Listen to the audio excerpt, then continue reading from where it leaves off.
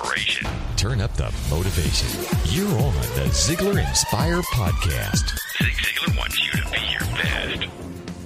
Welcome to Zig Ziglar's Inspire Podcast. This is your host, Blake Lindsay. Get ready to listen to one of the best sales trainers of all time. If you don't know, Zig started a sales career selling waterless cookware in people's homes. He went from being a very unsuccessful salesman to becoming the #2 producer out of a sales force of 7,000. Let's listen to this valuable lesson and apply it to our own particular sales situation. Let's hear what Zig Ziglar has to teach us.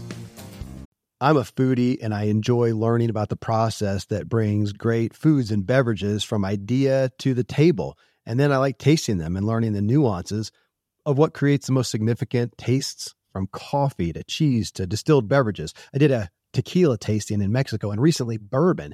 Heaven Hill Bottled in Bond bourbon really impressed me from the story to the taste.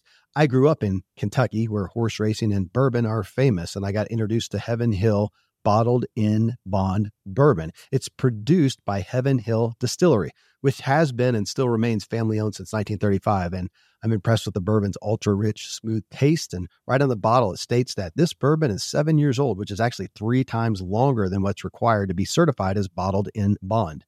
I feel with beverages, the longer the prep, the better the taste. Being a bottled in bond product means it must pass a list of 7 requirements that set the standard for this quality bourbon. So look for it at your local store. Heaven Hill reminds you to think wisely and drink wisely. When you need mealtime inspiration, it's worth shopping Kroger, where you'll find over 30,000 mouth-watering choices that excite your inner foodie. And no matter what tasty choice you make, you'll enjoy our everyday low prices, plus extra ways to save, like digital coupons worth over $600 each week. You can also save up to $1 off per gallon at the pump with fuel points. More savings and more inspiring flavors make shopping Kroger worth it every time. Kroger, fresh for everyone. Fuel restrictions apply. You see what I'm really saying? The key to selling more is to uncover the real reason why they are not buying, and then discover the underlying reason or what they really want in life, and you can sell a lot more.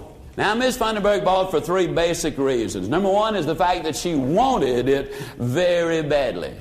And also, I got to give myself a little credit. I was listening carefully and looking at her eyeballs. And when something was said about China and she lighted up, I instantly tuned in on exactly what she wanted.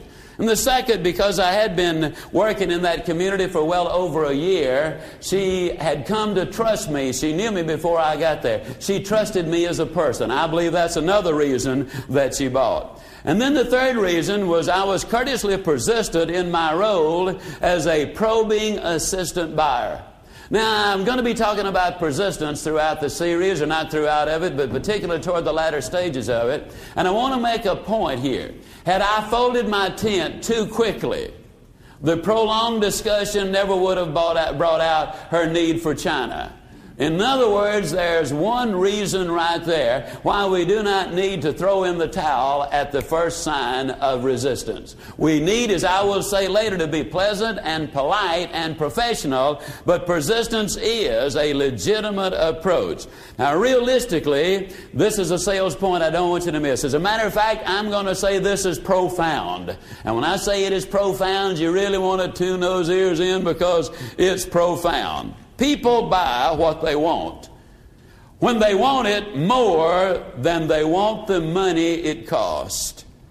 Now, that's very simple, but it also is very profound. People buy what they want when they want it more than they want the money which that product costs.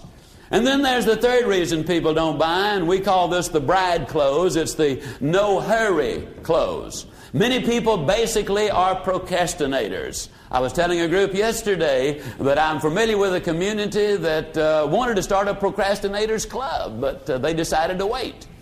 Now, there are an awful lot of people, you see, who are in exactly that same category. They want to wait. They want to think about it. They want to meditate on it. They can't make decisions. A lot of people don't make decisions very easily. And if you don't believe that, you watch the average family in a restaurant. You watch even a group of businessmen in a restaurant, or businesswomen, how they vacillate and change and go back and forth. A lot of people just simply are not decision makers. And so when the prospect says they're just not in a hurry, what do you mean I got to buy today? I'm 39 years old. I've lived all of my life without it.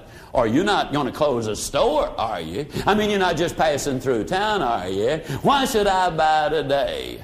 Well, after you have covered a reasonable amount of territory, and you're still not making any progress, I discovered many years ago that this little approach was very effective. When the sale was apparently lost, I'd kind of fold my briefcase, fold my hands in a rate, and say, well, you know, maybe you're right. Maybe it is best that you wait. Because any time you make a decision to invest in something, it obviously is going to cost you money. And there's always a possibility of loss. I know a couple of things in my life I probably would have been better off had I waited. I know when we got married, had we waited just another 20 years, we could have had a honeymoon to have ended all honeymoons.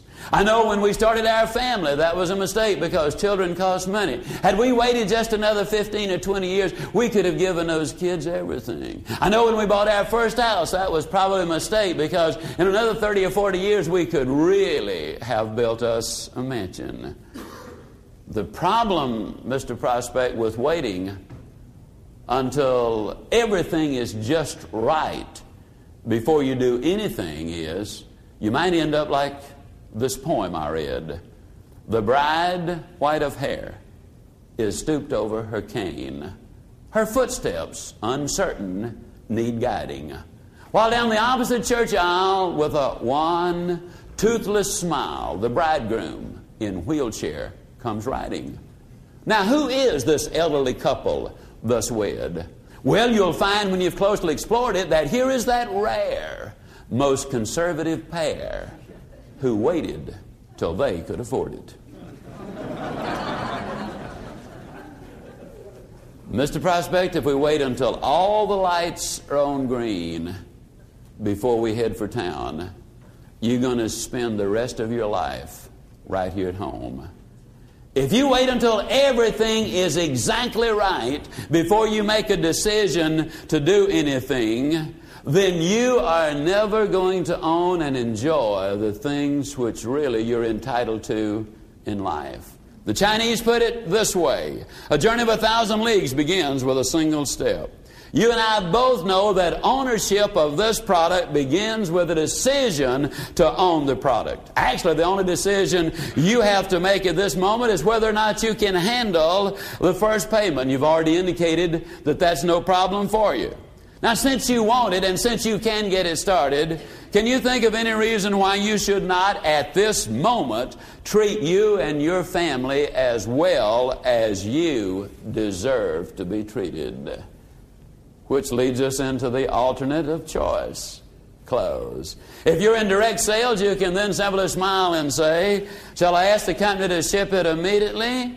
Or would you prefer that we delay shipment for 3 weeks? If you happen to be working in a retail establishment or a sales service center, you can simply smile and ask, would you like to take it with you or should we send it out?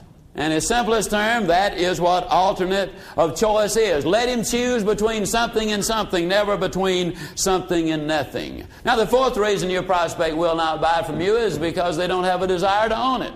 Now, this for me is the most difficult of them all. It is beyond my wildest imagination to even begin to be able to understand or comprehend how anybody could even think about considering discussing the possibility of not wanting what I sell. And if you do not feel the same way, I'm going to encourage you to explore carefully why you're selling what you're selling. You see, that belief, I'll get into it very deeply later on, but believing in what you're selling is so important if you're going to be successful in the career of selling. If you really are puzzled as to why anybody would not want to buy your product, then you are on the right track. It's hard for me to understand why anybody would not want what I sell.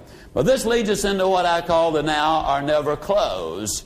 Never will I forget, and again, this is another cookware story. I was working in the little community of Elgin, South Carolina, again, just a couple of years after I entered the world of selling. And I demonstrated for a widow one morning we had what we call a cake and applesauce program. We'd go door to door, and I'd bake a little cake. It only took 7 minutes, and I'd cook a little pan of apples to demonstrate what our set of cookware would do. This lady let me in. I demonstrated for her. When I got through, I started to close, and she asked the price, and of course I shared that with her.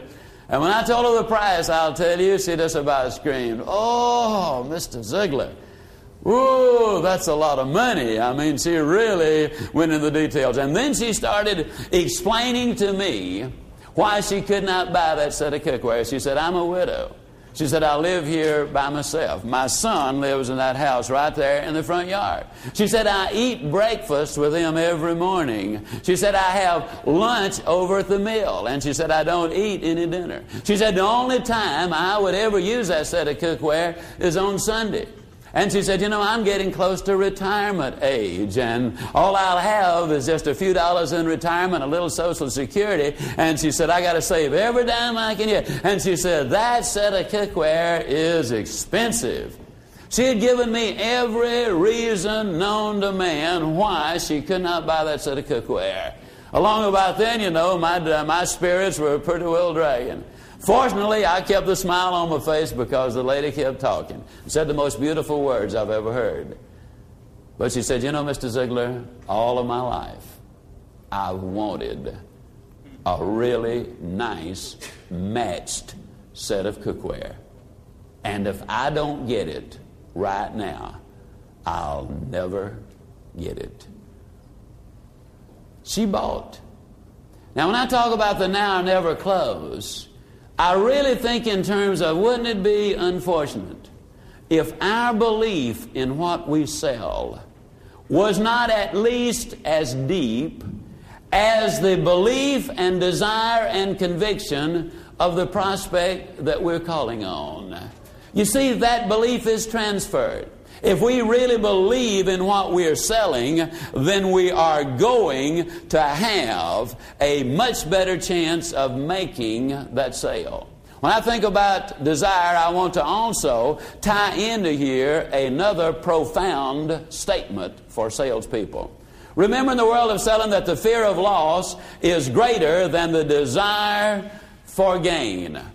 Until that morning, I thought I'd believed in what I was selling. But until I encountered a lady who had dreamed of it all of her life, I really did not fully comprehend what belief in a product was. Isn't Zig a good teacher? He gave us several closes in this podcast that we can adapt to our sales situation. Listen to it again and take careful notes so that we can sell more often. Let's use what we have learned this week. Until next week, this is Blake Lindsay encouraging you to live your life to the fullest. Ziegler. Inspiring true performance.